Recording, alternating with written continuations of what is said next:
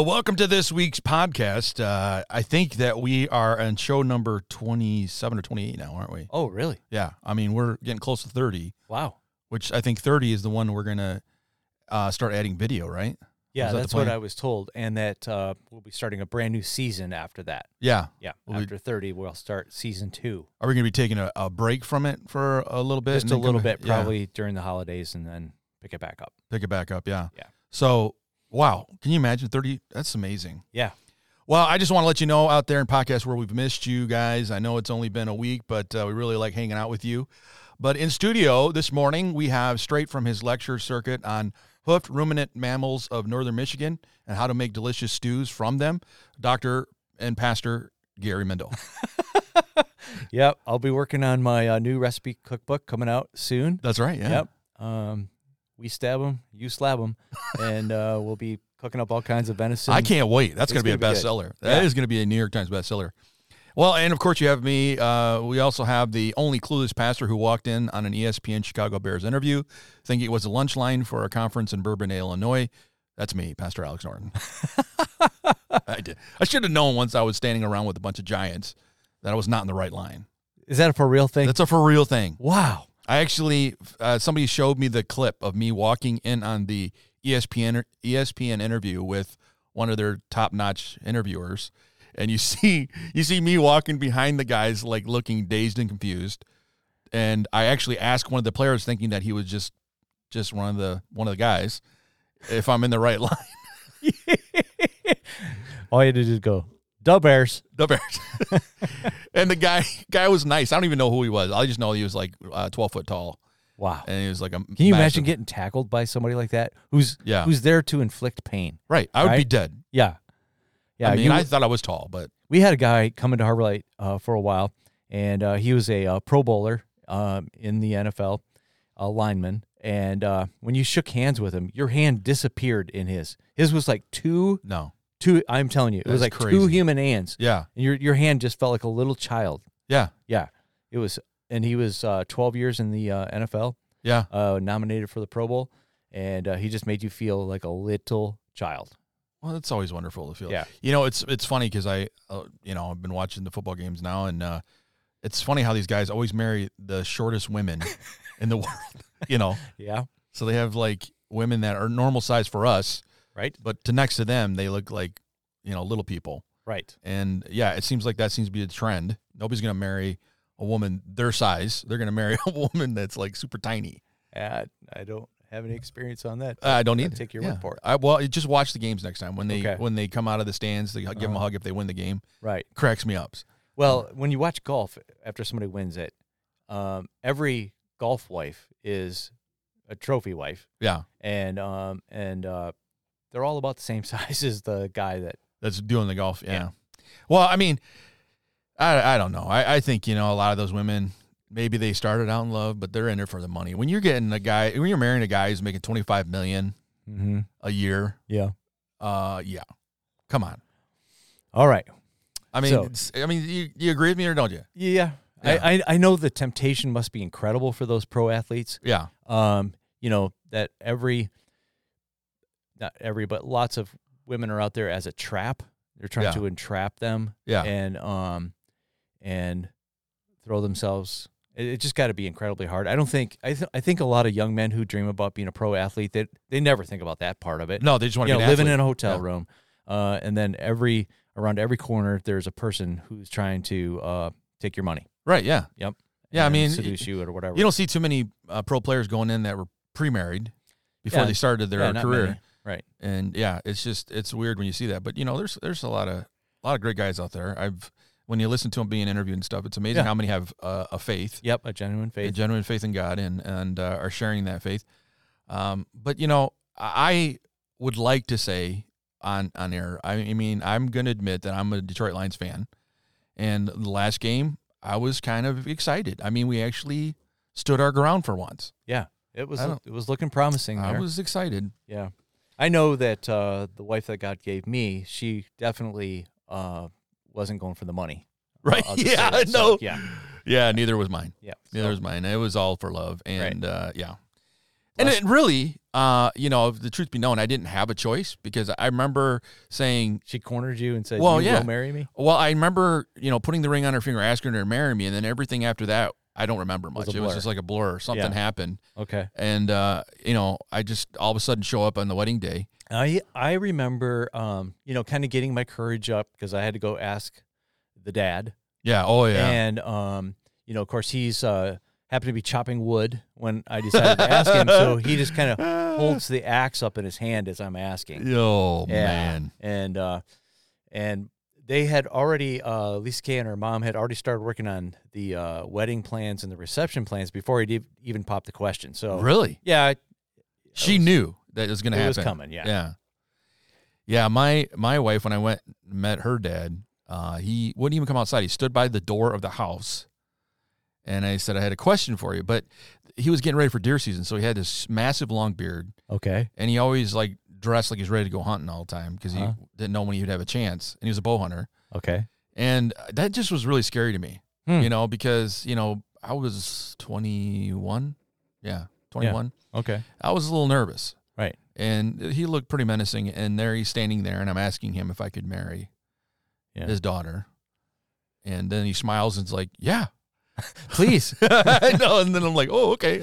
My father-in-law told me no refunds. No refunds. You can't bring her back. She is yours. You don't get a receipt for this. Yeah. I tell you, it's amazing when you think about it, how any of this stuff ever worked out for us. Right. Finding the right woman, doing what we do.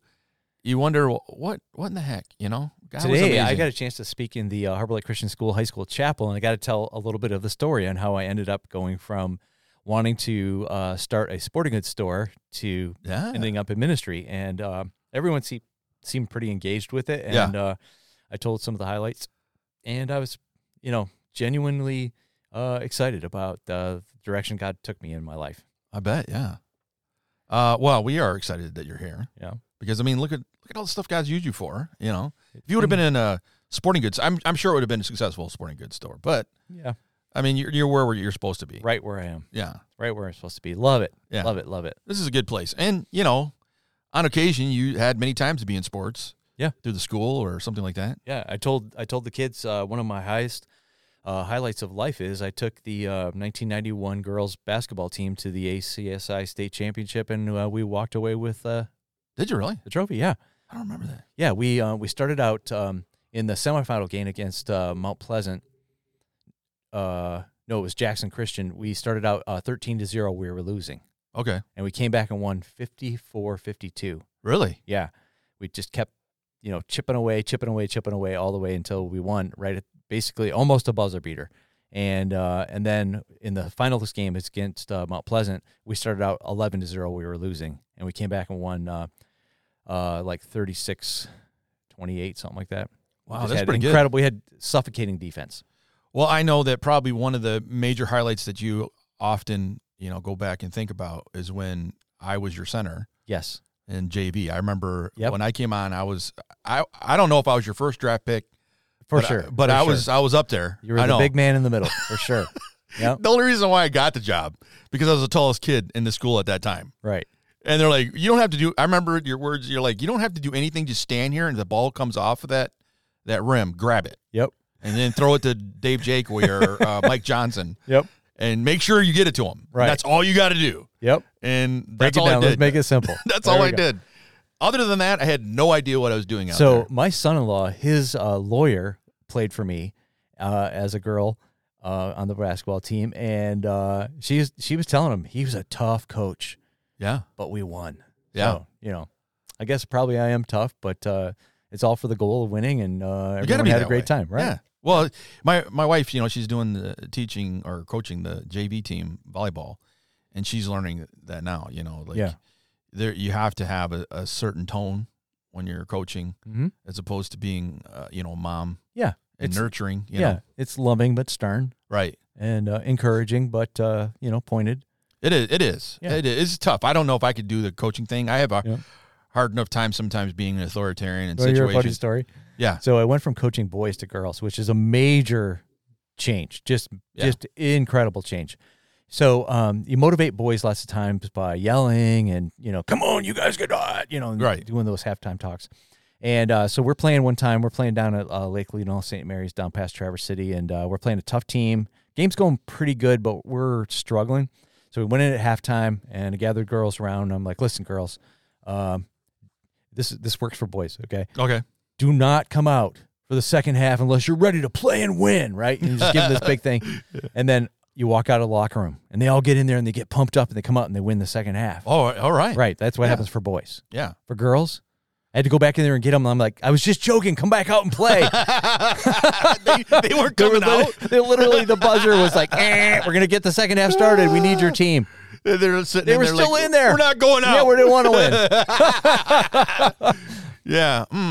Yeah. Okay. So I got the rude awakening that you do not motivate them the same way. Yeah. So how did you eventually learn how to motivate them?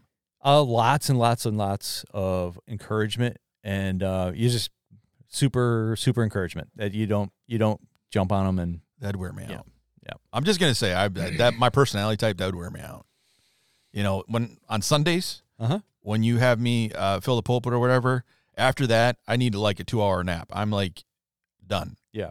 Because I'm not an outgoing extrovert person. So you that was a definitely lot. the last couple times, man. You've been letting her rip. It's been good. Yeah. Got lots of that's the Holy Spirit and the Holy Spirit juice working right, through me. lots of people super excited about what you've been sharing and the motivation of it, and bring your written word to your Bible to the church and services. That's right. And Yeah, good.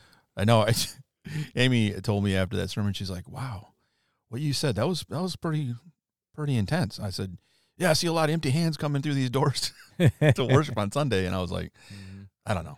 Anyways, we had a weird week of things happening around the world that I think all of us are affected in some way. We had Queen Elizabeth die. Yeah. 70 years she has been a monarch of England. Mm-hmm. That they were saying she went through like 14 presidents. Yeah, 14 presidents. Yeah. That's of our crazy. U.S. presidents, yeah. Yeah, and some of those presidents were 8-year double termers. Yeah. That's a lot. That's a lot of people. And she came in right after, what was it, World War II. She knew Winston Churchill. Yep. I mean, the things she saw over the years is an amazing thing. Right. Maybe that's why some of the flags are half-mast. I don't know. I've been driving around and I see flags at half-mast, and I'm like, I don't know. I didn't know we did that. Yeah, I didn't know we did that either. Yeah, but okay. Well, anyways. So, yeah, Queen Elizabeth died, if you didn't know that. And so her son, King Charles III, I think. Yeah, Yep. he took over the throne, but he's not young either. 73. Yeah, 73. Yeah, I saw a little meme somebody sent me. It said, 73-year-old man finally gets a job. Yeah, right. I mean, come on. These people live forever. Uh-huh. I mean, she was like 90-something. Well, his first day of work was just the other day. He's 73. 73, showing up. Oh, my gosh. Yeah, they showed him signing something that makes him the king of England, and he was getting there, and it was like, you could just tell, like when you get to a certain age, everything agitates you if it's not done the way you want it done. And apparently somebody put the inkwell that he was going to dip his pen in the wrong spot. And he looks at it, and you see his hands gesturing to, like, move it. Yeah, it's in the wrong spot for me. And so they walk over and move the inkwell away, and he does his thing. How far did they move it? Not very far. Like it was like it was right in front of him, and then they moved it just a little bit forward so he could sit down. And I was like, oh, my gosh. Here we go.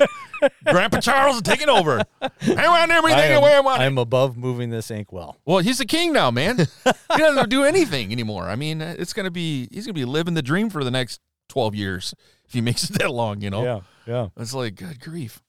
Well, the other thing that's interesting is that Tokyo, they're having the same, workforce problems that we are having in the United States. And so companies like Samsung said, you know what, we're not going to be like that.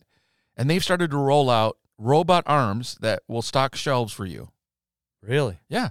They can't get humans to work. Because they can't get the humans to come to work. And so they've developed an arm that will, if you put the pallet in front of the robot and you tell it where it's got to go, it'll take the stuff off the pallet, put it on the cooler shelf or on the shelf, whatever it is, and it'll get the job done that way.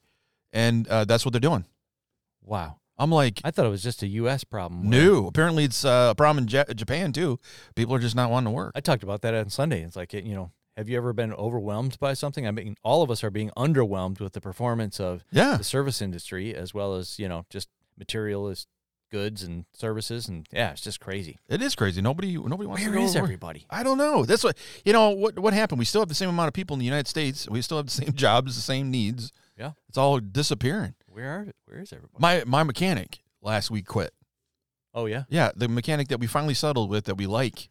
I walk in and he's packing up his tools, and I'm like, "What the heck? Where are you going?" And he's like, "Well," he goes, "I'm taking some time off. I need some me time." Me time? What? You're like maybe 30 years old at the most. You need me time already? I didn't say that, but that's what I was thinking. Right. And I'm like, "You're our mechanic. I mean, we trust you with our cars." Yeah. And he's like, "Well, I need some me time. I'm going to try to decide what I want to do." I'm like, "Well, you're a good mechanic. Why don't you do that? Stay in the business." So. Yeah, they're not cheap either. No, they're not. And, it seems like cars are getting more and more expensive. It's $200 for you to call them on the phone. Yeah. And then $200 every half hour after that, not counting the parts. Right, yeah. That's the crazy thing. You go get a repair bill. Yeah. It'd be like $1,200 for labor and $68 for the part. I know. Well, I was looking that's what I liked about him. When I go in there, he would have his computer in front of him and it would help him figure out how much he needed to charge for a job. Yeah. But he would let you look at what was going on. So you're not you're not getting gypped, And I like that. I'm like, this is nice. So I know how many, how much you're charging me per hour for the work. You got to think these guys are really intelligent, and they pack so much in the car and so many sensors. You got to tear the engine apart to get to the oil pan. Yeah. It's just crazy. Yeah. They did a tune-up on my car. Uh-huh. And he had to take the whole manifold system off in order to get to the spark plugs. I'm like, why would you do? Right. Why, as a company, why would you make it like that? Right. Whatever happened to have the spark plugs in the sides or wherever? I had a Ford Bronco too, the only new car I've ever owned. Yeah. And it was a 6-cylinder, and I think I only changed 5 of the spark plugs because I could never get to the 5th or the 6th one. Come to find out, after I gave that car to a friend that needed it, come to find out you had to take the front wheel off. What? And then there was a flap underneath there that you could get to the 6th spark plug. What? What kind of engineering is that? Yeah, consumers, they're not going to tell you where that is. Right, yeah. They want you to take it in. So it only ever had 5 new spark plugs at a time. That's hilarious. Yeah. They changed my transmission fluid, and apparently, normally you would think you pour it into the whole thing. Well, according to him, you have to pump it into it from the bottom because the plug is actually facing the bottom. Why? Right. Doesn't make any sense. That's going to drain out if you ever have a problem. I'm like, I don't know what's going on here. I'm glad God knew what he was doing when he put us together. Yeah, I know. Some days, brother, I just tell you, we got to keep praying for this country. Well, we have a whole new group of sponsors. Really? Yeah, a whole new group of sponsors that have... Where'd we get these? Oh, they're from all over the world. All over the world? We have... I don't know shows if people, our international prowess. We do. I mean, people don't know how global this podcast is, but it is global. Okay. And so we have 3 new sponsors, and let's hear a word from our sponsors. We'll get into some more stuff. Great. All right. Looking for that one-of-a-kind outfit that will set you apart in Judea? Well, stop the search, because Tabitha's line of Dorcas wear is what you need. Using only the finest sackcloth and imported humanly extracted fish dyes, you will be the talk of the town. That's Dorcas wear from Tabitha. Make it your last stop for Bible gear. Dorcas wear.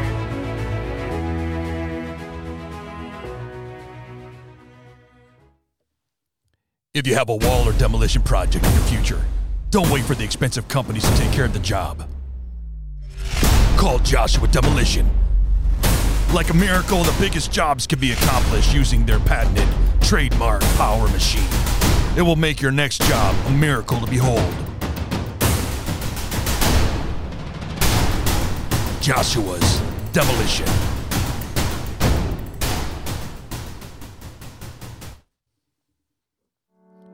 You know, it's hard nowadays to find a craftsman to make your house a home. Quit buying the cheap imported furniture from Asia Minor.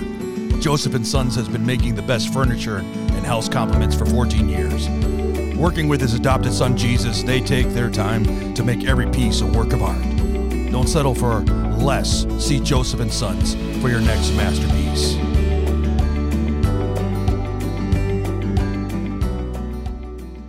I think those are some great sponsors. I do have questions. Yeah. What is a fish dye? I mean, what colors come out of a fish? I don't know.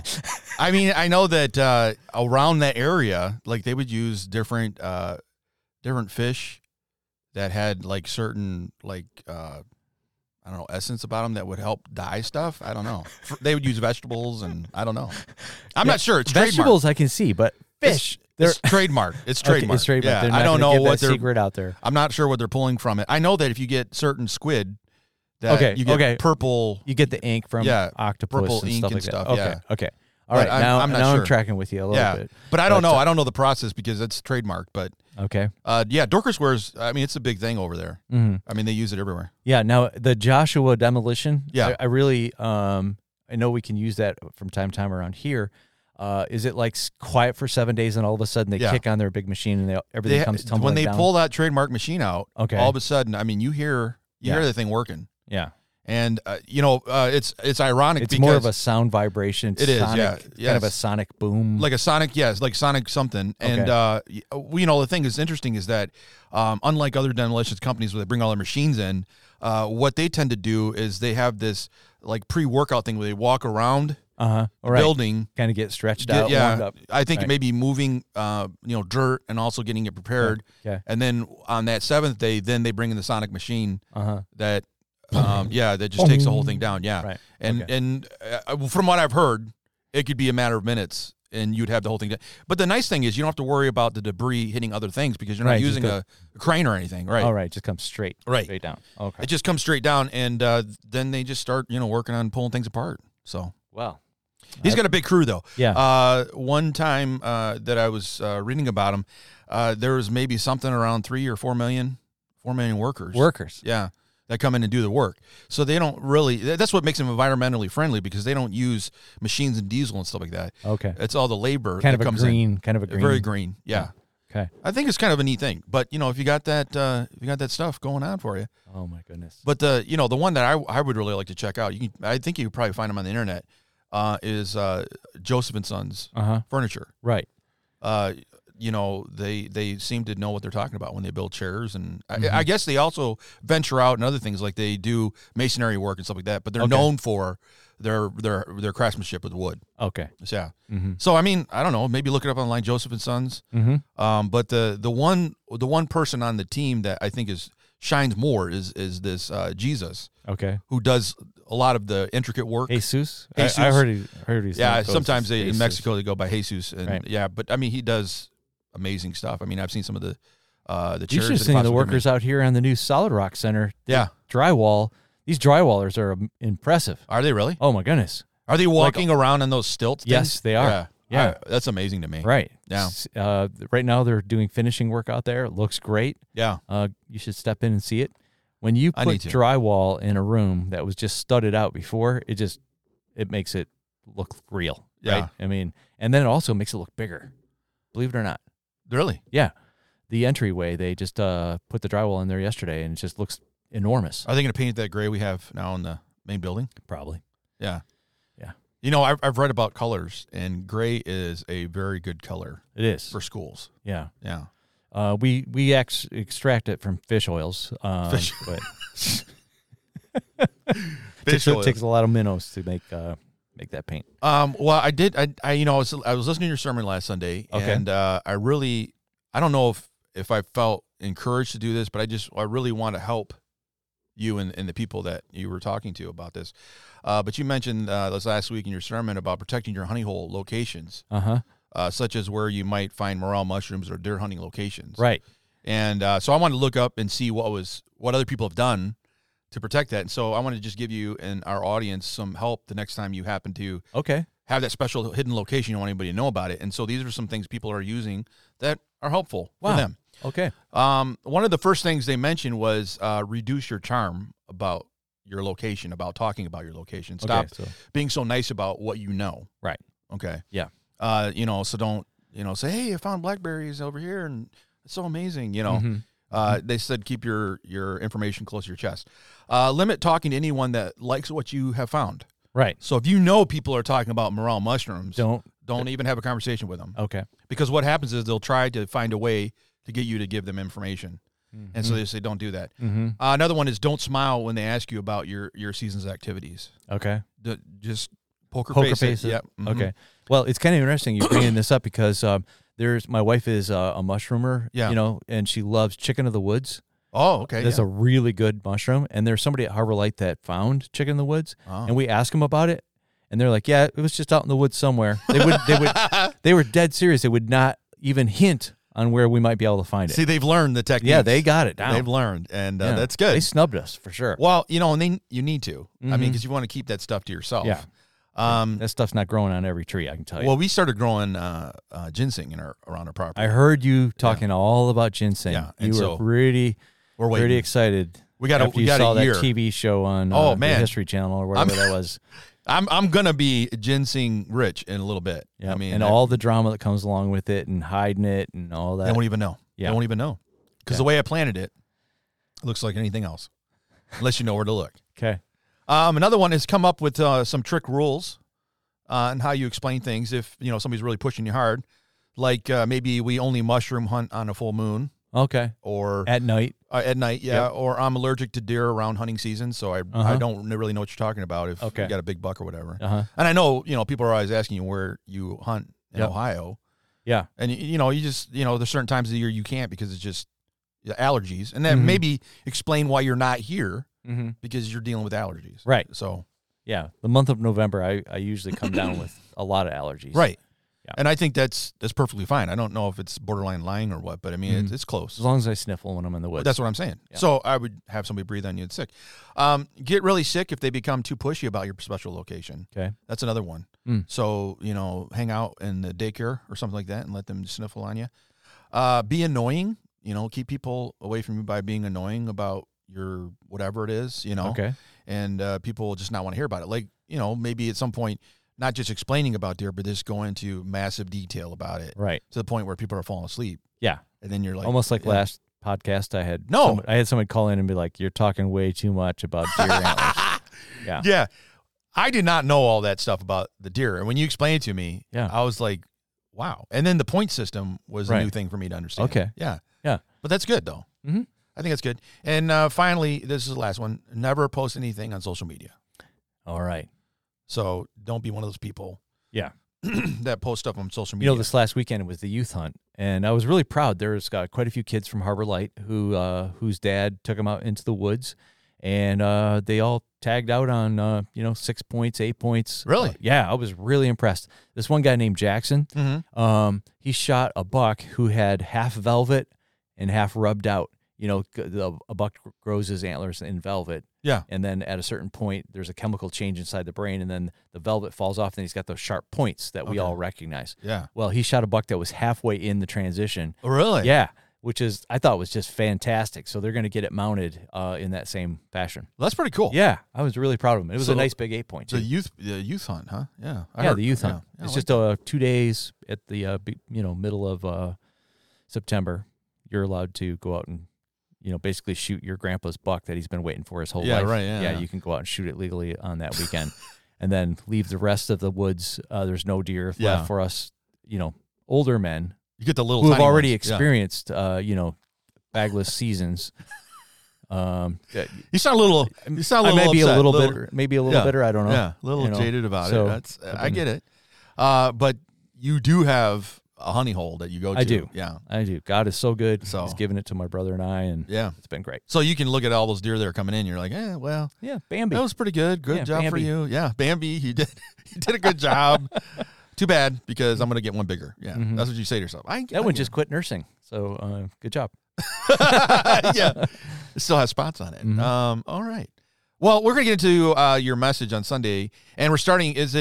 I want to get this right. We're a 5-week series. It's a 6 week 6 total. weeks. Oh, 6 week total. Okay. Yep. So I used last weekend as kind of the intro, the introduction to the concept. And then the next 5 weeks, we'll take a look at the 5 different styles that people use in sharing information about Jesus to their friends and family and coworkers and neighbors. And this sermon title was not an option. But what was interesting is you are using a phrase through this whole series, who told you? Yes. Which I think is a lot of fun. I think it's really catchy. Yeah. People are on it already. Yeah. And So I'm having people make videos of them saying who told you in kind of their natural environment, Yeah. you know, where they work or live or whatever. And people are getting into it already. I think it's great. I think it's a wonderful I love thing. little catchphrases like that help it stick. Right. Yeah. And they do. Yeah. I mean, who does not remember that from last Sunday? Right. And then you had that video montage, which was really cool with all those was people really on great. there Yeah. about who told you. I think that is a lot of fun. And you're going to have more people submit those things, right? Yes. Uh-huh. And they can submit them to info@harborlight.org, right? That's correct. Yeah. Send those right in. We'll get them all edited up, add them in, and we'll change them out every week. And it should be fun. I think it's good. I'm going to be sending you one. It was for great. myself. I went down. Yeah. I went down and got my my postmaster. He did it. It was great. I know. I saw that on Yeah. there. What's his name? Chuck? Doug. Yeah. Doug, yeah. Doug with a big long white beard. Yeah. And he watches online. Does he? The services online at Very Herbalife. good. Yep. Yeah, it's just fun to see people in their environment. John McGuire was where he works at in the factory. Yep. Yeah, which was that's a lot of fun seeing people in that situation. But I think it was a wonderful beginning to everything. But you started the whole message out about wanting to tell people about God, about how awesome God is. Yes. And why I think really your premise was this is why we should be talking about him, because God is amazing. Yes. And you talk a little bit about that. You mentioned a few things in here which are really good. The first one you said he is loving and caring, and you talked about 1 John 4:9. Yes. God is not just loving. He is love. He is the essence of love. Yeah. And to be the essence of love, you need to be the lover. You need to be the recipient, the lovee, and you have to be the passion between the two. Yeah. When it says God is love, he is the lover. He's the receiver of love, and he's also the passion between the two. And God, I love that passage of scripture that says, we'll never know the height, the depth, the width, and the breadth of the love of God. I know. Isn't that it awesome? just would blow you away. So we only get just a little, eyedropper amount of God's love, and it's overwhelming to us in that. Yeah, especially if you, we have a lot of people that have come from circumstances in their life where they have known the other side, the bad side of life, and then when they come in contact with who God is and what he really does for them and how much he cares for them and loves them, it's a shocking thing.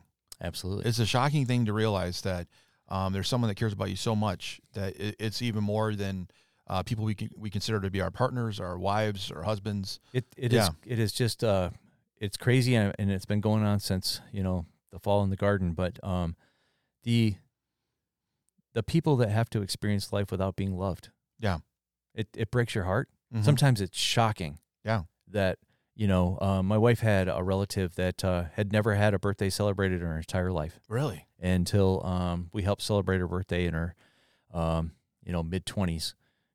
We had a surprise birthday party for her. She had never had one in her entire life. That's nuts. And it just, you look at how good our lives were, being raised as Christians in a Christian family.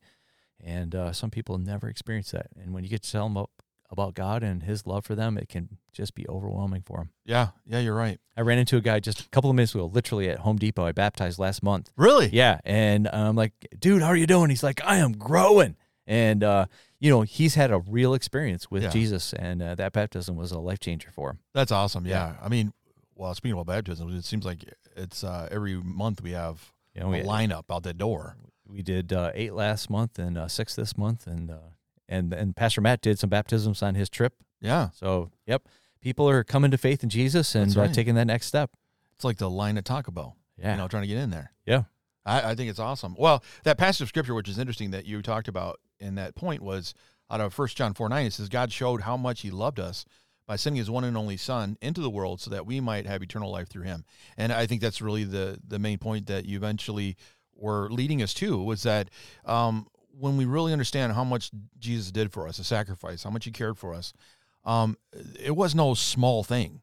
I mean, he gave of himself for us. God came into our world, made himself available in that way. And that defines love in a whole nother level. Long before we loved him, he loved us first. And so he did that completely out of his benevolence for us and his love for us. We didn't respond. We weren't excited about it. As a matter of fact, the scripture says we were, haters of God, enemies of God. That's when he demonstrated his love towards us. And I think that really says a lot to us when we begin to understand that's the Jesus we're talking about. That's the God that loves us. Is it somebody that loves us regardless if we love him back? Yeah. and regardless if we're showing it to him, he's always there trying to find a way to get us to see how much he cares about us. It's almost like the American soldier who goes and fights for our freedom, and he's fighting for the person who is denying the benefits of being an American. Yeah. He is defending their right to disagree. Right. Yep.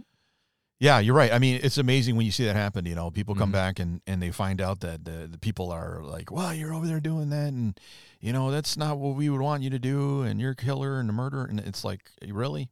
A lot of those guys that came back from Vietnam were Sure. one of the big ones that dealt with that. And Yeah. it's shocking to think that we could have treated them that way. Yeah. But, we did. But thank God Jesus doesn't do that. Right. He does not treat us that way, even though we probably deserve it. Mhm. The next one you said he is kind in giving, which was an interesting point. And you use the scripture. It says, "Take delight in the Lord, and He will give you your heart's desire." Yeah. That really hit home about how God cares, because Amy and I were talking about that after our time moving here to this area. It just seemed like God has been constantly being the one stepping in and giving when we didn't deserve it, and it's just an amazing thing. I know you have many stories too. Mhm. There's people in this church all over that have had those same stories. Yeah. I think that love is easy to say, and the real proof comes in the demonstration, and God demonstrated his love, and by giving his one and only son. So demonstration, love is demonstrated. It's a verb. It's an action. It's not just a word. Yeah. And the last, the third point that you had under trying to understand who God is and telling us about him is that he's connected and concerned with us. Mm-hmm.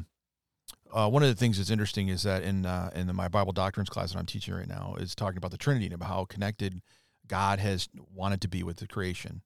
No matter where you see God in Scripture, he's tried some way to connect with us, and he's done it. It's like ramping it up. He starts out showing us how awesome he is by creating the universe and how we live in a world that it's one of the only worlds that we could live in without dying. Then Jesus comes and shows up, and God reveals himself in human form, so we interact that way. And then Holy Spirit comes into play, and now we have an intimate relationship that's within us. Like Paul says, we're the temple of the Holy Spirit. And I think that is just an amazing thing about how concerned he is and connected with us. Yeah. When people go through hard times, and we all do that, the first reaction that most people have is that God has forgotten us or abandoned us or doesn't really care. And the fact is that he is connected. He is totally concerned. I heard this quote the other day from a friend. Loved it. When a student is going through a test, the teacher is quiet. Oh, so yeah. when you're going through a test, Yeah. it feels like the teacher, the master, Jesus, isn't right there with you. He's just quiet. He's watching you take the test. That's pretty good. I like That's that. really good. That's a preach on Sunday. That would be Yeah. good. The other thing that I was trying to get across in this whole section in the sermon is that God's DNA is lover, giver, concerned, connected. That's his DNA, right? Yeah. And we become Christians. We get a part of his divine nature in us. Yeah. So we have his DNA. So we should be lovers, givers, sacrificers. We should be connected, concerned. Yeah. That's the point I was really trying to make is it starts with God and it becomes a part of who we are at salvation. Therefore, telling people about Jesus is not an option. Right, because it should be a part of how you feel in general, right? Yep. If you know that you've been given much, Mm-hmm. then how much more should we be willing to give? Absolutely. So if Those that have been forgiven much, love much. That's right, and that's what you do. It should be the byproduct. Yeah. And so it's almost like an indicator when somebody. I'm not saying that you have to be the Billy Graham of your church, but I mean you should be excited to tell people about what's going on. I mean, there seems to be a heart condition involved there. If you're stepping back saying, "Well, I don't want to tell anybody about what I believe in," how is that possible? Because if you really understand what Jesus did for you, even if you're the most quietest mouse in the group, at some point you're going to make a comment or say something, or people are going to find out somehow. Yeah. It's just impossible. Both of us, we have, kind of painted past. Yeah. And I know your story just well enough to know that you're excited to be able to talk about Jesus because you've been forgiven for much. I have been, yeah. Yep. Yeah. Same for me. And it's a good thing to remind yourself of on a regular basis. But you said that God wants to be known. That's why it's important for us to share that truth. and that in our process of sharing that truth, we should be working hard to show his honor and glory. Yeah. In our testimony and in how we talk to people. And That's a fun one, and I started to explore that not long ago, and that when we give God glory and honor, it's not because he's in need of it. So he's not, deficient in any amount, or he's, hungry for words of affirmation. It actually transforms us. Mm-hmm. It reminds us on who God is, and it puts us in our proper place. Because we're living in a world where, I didn't talk about this on Sunday, but there are full-on commercials now like, you're a goddess. Yeah. You're a god. Yeah. Treat yourself like it. You should be treated like it.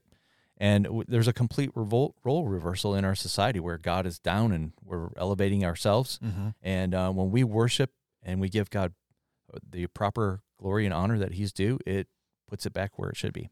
Yeah. And, I hate to bring this up, like I seem to be the Debbie Downer of the group here, but we seem to have this coming into the church when people are preaching about this kingdom mentality that we are all kings and queens, and this liberation theology that is out there. That's not what it's about, right? Granted, God is going to put us in a place of honor because he loves us, mm-hmm. but that is not the end goal for us at all, right? I think that timing is important. And most of that is end times. Mm-hmm. It's millennial reign concepts. Right, yeah. It's not necessarily here and now. We are royal priests. Yeah. Right? We're at the royalty and priesthood at the same time, but it's not to exalt ourselves. Right, yeah.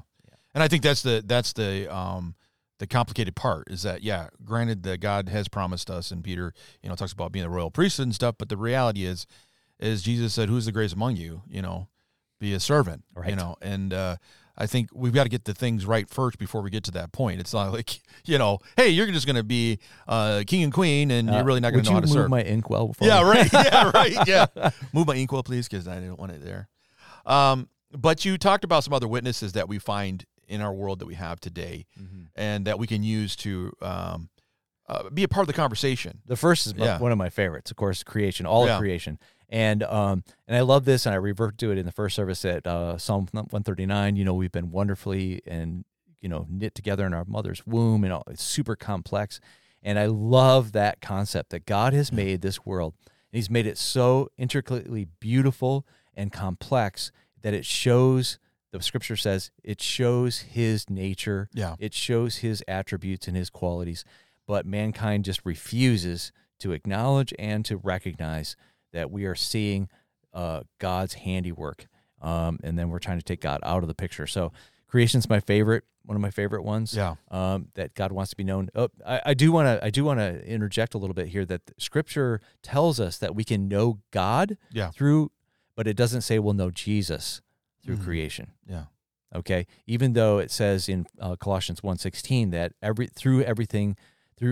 through Christ everything was made, and it was made for him and through him. Okay, but creation won't point to Jesus. Mm-hmm. It'll point to Creator God, but it won't point to Jesus. We need words to point people to Jesus. That's true. Yeah, it was interesting. It was brought up in my class conversation about we have a remote island somewhere. Nobody's really heard the message yet. What happens if they've never heard the message? And I said, well, it's interesting because I was just reading an article about a missionary who showed up to one of these islands. And he got there, and their process started out where they realized that there had to be a creator because everything was too amazing around them. But somebody at some point, he doesn't know who it was. There's no documentation of a missionary who ever came there. But somebody came there and told them about this being that came to bring redemption to them. And so then they believe in that person. And when he came, he gave them the name Jesus and told them about it. But they were worshiping and believing, confessing this being that came to bring redemption. And I think it's so interesting is that, God does that. I mean, he starts the process, like you said, by giving us the awe and wonder around us. But then at some point, the process of knowing how we attain that, get to that, is when he reveals himself through Jesus. And then we finally start putting the pieces together. Yeah. And he uses us to do that. Mm-hmm. That's why you said in Matthew 28, Jesus said, go into all the world. Right. Talk about it. We're parts of the process. Yeah. Yep. So I think that creation's a good one. It also says in Scripture that eternity is written on the heart of every man. Yeah. So deep down inside of us, we know that this isn't all there is, that when I die, there's something more. Yeah. That should point you towards at least worshiping somebody other than yourself. Yeah, right. And then, of course, the Bible is a great witness, and it's just peppered, of course, with the redemptive message that Jesus has for us. And then, of course, Holy Spirit and Jesus himself. I love that. It's undeniable. Jesus said, I'm God. Yeah. You see me, you're seeing the Father. You see me, you see his attributes, his qualities. And It's undeniable. Mm-hmm. Yeah. God, and that's a thing that's interesting when you talk about the way God revealed himself through time. You have God, the revealer of the one who set the rules and structure and motion. God the Father reveals himself, and then you have God reveal himself through Jesus, who is the one who brings redemption and shows God's compassionate heart and love for us. And then you have Holy Spirit that begins to help us bring all that back to memory, of all the things that are that God has been showing us. We understand through Jesus, kind of helps us understand the behind-the-scenes info that we needed to make sure. But it's amazing, it seems like it takes more faith to be an atheist or not believe in God than it does to believe in God. And it's almost like you go way out of your way. You have to go out of your way on purpose to not believe in God and believe in something else. And I brought it up. I didn't have the slides and stuff, but Darwin's, quote about the human eye, he literally said, listen, if the human eye is more complex than I understand here in 1870, then it's impossible. Right. And then he goes on the next paragraph to say, it's impossible, but I'm going to believe in evolution anyways. Yeah. Yeah. That's really a faulty statement, a statement that is not really thinking about the whole picture. And when you look at Darwin's story, he had a great disappointment. He had a loved one. I think it may have been his wife. She passed away from an illness. He prayed. Nothing happened. So he said, there must not be a God. So that's what happens. The enemy robs people and blinds them to the creator and, redeeming God that we have. And it happens most often connected to some kind of a heartache. Yeah. Yeah. And it seems like that's one of the devil's tools is to work overtime to make your life frustration, to make your life a terrible thing, to make you think that everything around you is just falling apart and there's nothing left and just give up and everything else. And sometimes, we would like to think that, God's like a genie in the bottle. We rub the lamp and all of a sudden he shows up and we're good to go. But get your 3 big wishes. Big wishes, yeah. But there's sometimes God allows those things to help us become stronger or to strengthen our belief or to help us to maintain where we need to be because we've learned some skills. Yeah. And that's if you really, faint in the day of adversity, your faith is small. That's right, yeah. It's a great scripture, yeah. Finally, one of the things that, not finally, you get into this idea of Israel being a nation of missionaries. Yeah, that was a fun one. Some people who were visiting church on Sunday had never heard this concept before, that God chose Israel, this family. Basically, it was a family. He chose them to be his chosen people, and of course, they grow and expand from there to the millions that left Egypt. And their responsibility was to be loved by God and then to tell the world about that love. And instead, they, as it says in the book of Romans chapter 10, it says they got excited about being God's chosen people, and they shut the rest of the world off and said, we're special, you're not. We don't want to have anything to do with you. And they took great joy in coming up with their own system for trying to be right with God. And when Paul says in chapter 10, he says, man, I just wish Israel could be saved. Yeah. And that's kind of a startling thing for even some Christians to realize that God's chosen people are not going to heaven without Jesus. Right, yeah. And so they took this missionary concept and they reversed it around, and they made it all about themselves, shunned everybody else, snubbed everybody else, pushed other people away. And the hidden message, which I was able to talk with someone about after the service, is that Christians can do the same thing. Yeah. We can fall into the very same trap. And we see in our culture today that happens a lot. Mm-hmm. You were talking about religion and relationship a little bit on Sunday. Yeah. And I think that's a big trap, is that we can fall into this idea of religion that has nothing to do with God. Right. But we're just making practices just like the Israelites did, thinking that we can attain salvation through that. It is so challenging. I'm telling you, without power of Holy Spirit, it is difficult to love the sinner and not be condoning of sin. Right. Because we don't use Holy Spirit, we shut them both off. Yeah. I don't want to have that sin near me, and I don't want to have the sinner near me. Yeah. And you can only do it under the power of Holy Spirit. Yeah, I was sharing with one of my classes about the moments that I had to be in street ministry with the Salvation Army, and some of the times where I had to go on Lower Wacker Drive in Chicago. I don't know if you've ever been there. Yep. But that's where all the homeless people live, and going down there, giving food to people, but also praying with them and reading scripture with them and whatever else, or trying to share with them salvation. And you know that these people are strung out on heroin, all this other stuff. Some guys still have the needles in their arms, laying there, passed out. And you're down there trying to help out. And I told him, I said, Alex Norton, that's not my thing. That's not my jam.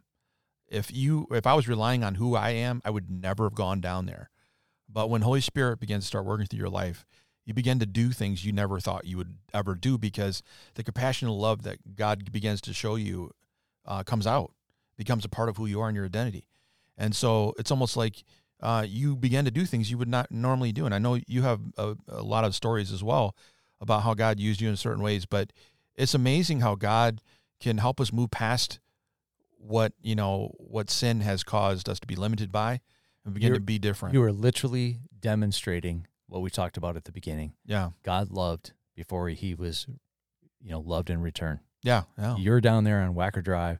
You're loving on people who are, they don't give a flying squirrel on that you love them. Yeah. But you're demonstrating how God loves us, and you're demonstrating it towards these people who are not responding to your love. Yeah. Oh yeah. I mean, they're not going to change without the power of Holy Spirit, of course. Yeah. You can hand out all the free sandwiches you want and blankets. Right. They're still going to be laying there dead with a needle sticking out of their arm. Yeah, and it is really a sad thing. And I think that's the other thing too, is that when you begin to, like you've talked about before, moving compassion and love in that way, you do have to prepare yourself for heartbreak, just like Jesus did, because you're gonna share what is true and what needs to be shared, and you're doing it from a heart that you want to see people have the same benefits, the same blessings you do, and they reject it. It's a tough thing. Mm-hmm. It is a tough thing to walk, and but the rewards on the other side of finding people that do accept it is amazing, because in your heart that they're going to be with you in heaven. They're going to be celebrating Jesus's victory with you, and I think that's just an amazing thing. Mm-hmm. But yeah, it's tough. It's tough to see people that buy into the lie of sin, buy into the limitations of the sinful flesh. So, if we can start wrapping up with the St. Francis of Assisi comment, because that really kind of encapsulated where we were going on this, not an option. This idea that sharing about Jesus isn't optional. Yeah. So St. Francis of Assisi, he's credited with this quote, although they can't find any written documentation to support that idea. But it goes like this: preach the gospel at all times, and if necessary, use words. Mm-hmm. Have you ever heard that one before? Yeah, You've probably preached on it too. Yeah. Right. And I've preached on it. It's a great quote. It's really good. And as I started spending time in Romans chapter 10, and in comparison to that passage, I was a little startled, a little taken aback by the idea that the Jewish people were trying to use actions to make themselves right with God, and they were actually kind of pushing other people away. When this idea that I'm going to live and make my life right with God, and hopefully you'll see and be connecting the dots. Yeah. That's a little selfish. That's a little narrow-minded on getting the gospel out there. Yeah. We need to, how would they believe unless they hear? Right. How would they hear unless someone tell them? Right. How will someone go unless they're sent? That's, Romans chapter 10 there, verses 14 and 15. We need to be sending people. Yeah. And we need to be doing it as a church. We need to be doing it as a family. We need to be doing it as coworkers and workers. We need to be sending each other. I need to be sending you. You need to be sending me. We need to be working together on that and telling people about Jesus and living it and demonstrating it for sure, because we don't want to be hypocrites. We'll make sure our words and our works line up. But we got to use words. We got to tell them. And I just love to always set the ground, down to zero when I say I'm not perfect. Yeah, right. I'm messed up too, right? I have struggles too. I'm just telling you about the perfect one, and that takes the whole hypocritical card right out of the game. Yeah. And then you can go about sharing. And I just have been so blessed in my life. Yeah. And I'm so in love with Jesus, and He is so good to me. How can I not talk about Him? Right. Yeah. Right. And I don't think I'm obnoxious about it. I always want to make sure it's connected and it's relevant to what we're going. But this idea that, I'm just going to live my life, and hopefully you'll catch, catch it by osmosis, that's selfish. Yeah, it is. Yeah, and it's not going to be what Christ envisioned for.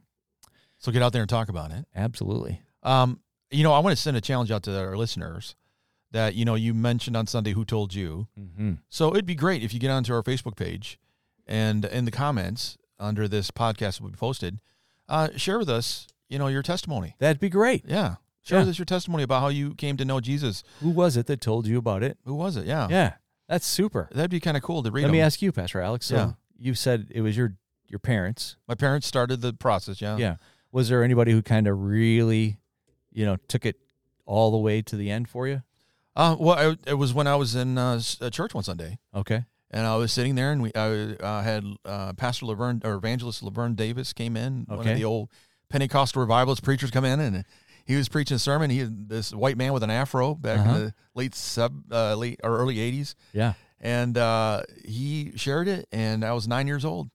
And he said, anybody want to come to the altar and accept Jesus? And I just got up. I didn't even ask my parents. I got up, went down the front, accepted Jesus.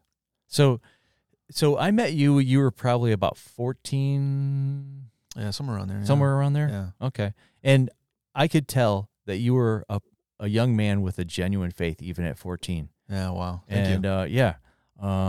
Proud of you. Thank you. And, I know that there were struggles that came years after that, but just very, very proud to be your friend and to be a coworker in this gospel message that we're getting out to people, and God's using this podcast, I think. Yeah. So hopefully today you've heard some truth about how much God loves you. Yeah. And what he has for you, and the joy that you can experience in being a follower of Christ. I think if they have not heard that, then they need to listen to it again. Rewind it and listen to it again. And we'll get more views. But we got next Sunday, we have another part yes, 2. Part 2, where we actually start into the styles. Yeah. And I haven't completely locked in on which style I'm going to start with, because there are actually Bible examples of each of the styles that we're going to focus on. Yeah. And I do have my own particular style that I'm pretty excited about. I'll let you in on a little sneak peek. Okay. I'm going to bring a deer head on a we go. Sunday morning Here and we put him go. up on there, because I had made a vow to God and a promise to him that I would use this deer head to continue to tell people about God. And so everyone's going to get that story that day. That's going to be great. And I'm just trying to pick when the best Sunday to be able to do that it will be. We'll make sure we don't let PETA know so they don't come in here. Yeah. and pick at us. Well, I think that's it, right? We're good. Yeah, man. Yeah. I just love you so much. I love you too, being brother. on this podcast. I love more and more Jesus. We need more Jesus. Amen to that. We're having a good time. Well, like I said, make sure you leave a testimony on our Facebook page under More on Facebook. And just tell us about your experience with accepting Jesus. We'd love to see that. But that's it for us. May God be with you and bless you.